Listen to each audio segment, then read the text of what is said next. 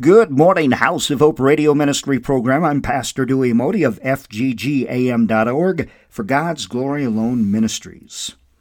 My friend from Israel was making a list of what was going on in America. More than 105,000 Americans have died from the COVID-19. Tens of millions of Americans are out of work. Businesses are going bankrupt. More may go bankrupt before they can reopen. A debate is underway, hotly contested, on how fast to reopen society.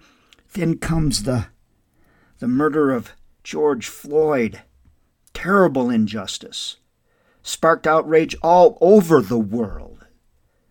One of the officers has been arrested and charged with murder, but all of them that took place in that.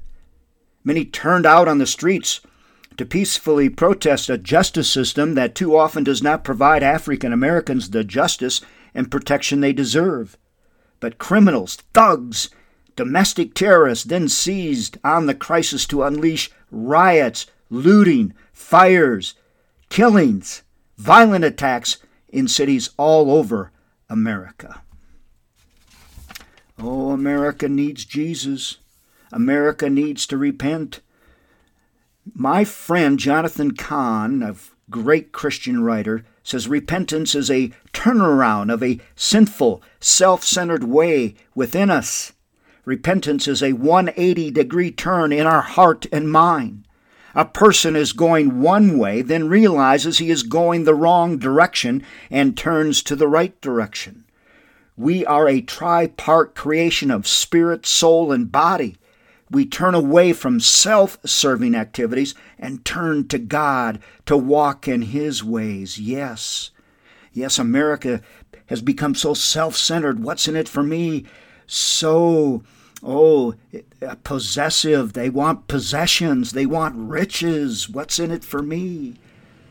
You know, there's 5 elements of a journey that leads to God's redemption of the human condition, knowing that it is only the Holy Spirit who can lead a person to return to God.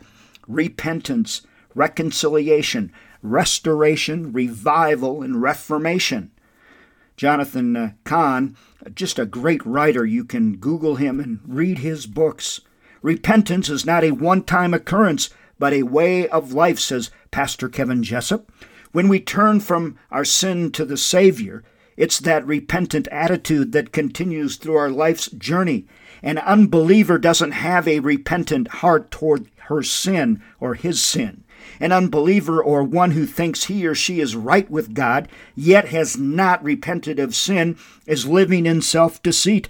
So much of America is living in self-deceit. On the other hand, a true Christian, a follower of Jesus Christ, trembles at God's word consistently, and he or she believes His word, therefore walks in a reverent fear of the Lord. Genuine repentance will produce a change in the way we live our everyday lives. The gospel writers record that man must bear fruit. Where is the fruit, America? Where is the fruit? Where's the fruit? Where's the fruit? Is your life producing fruit?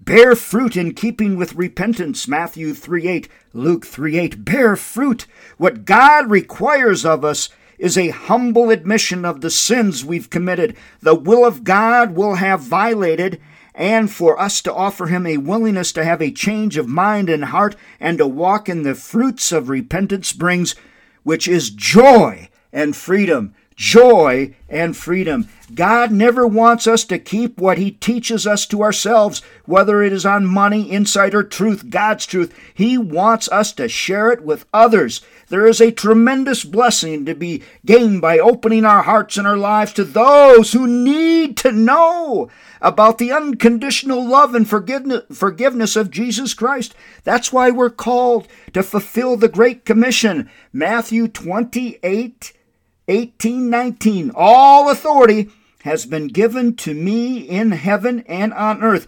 Go, therefore, and make disciples of all nations. That's not a suggestion. That is a command from our Lord to go out of your walls and make disciples of all nations, of all people. Spread the gospel, the good news of Jesus.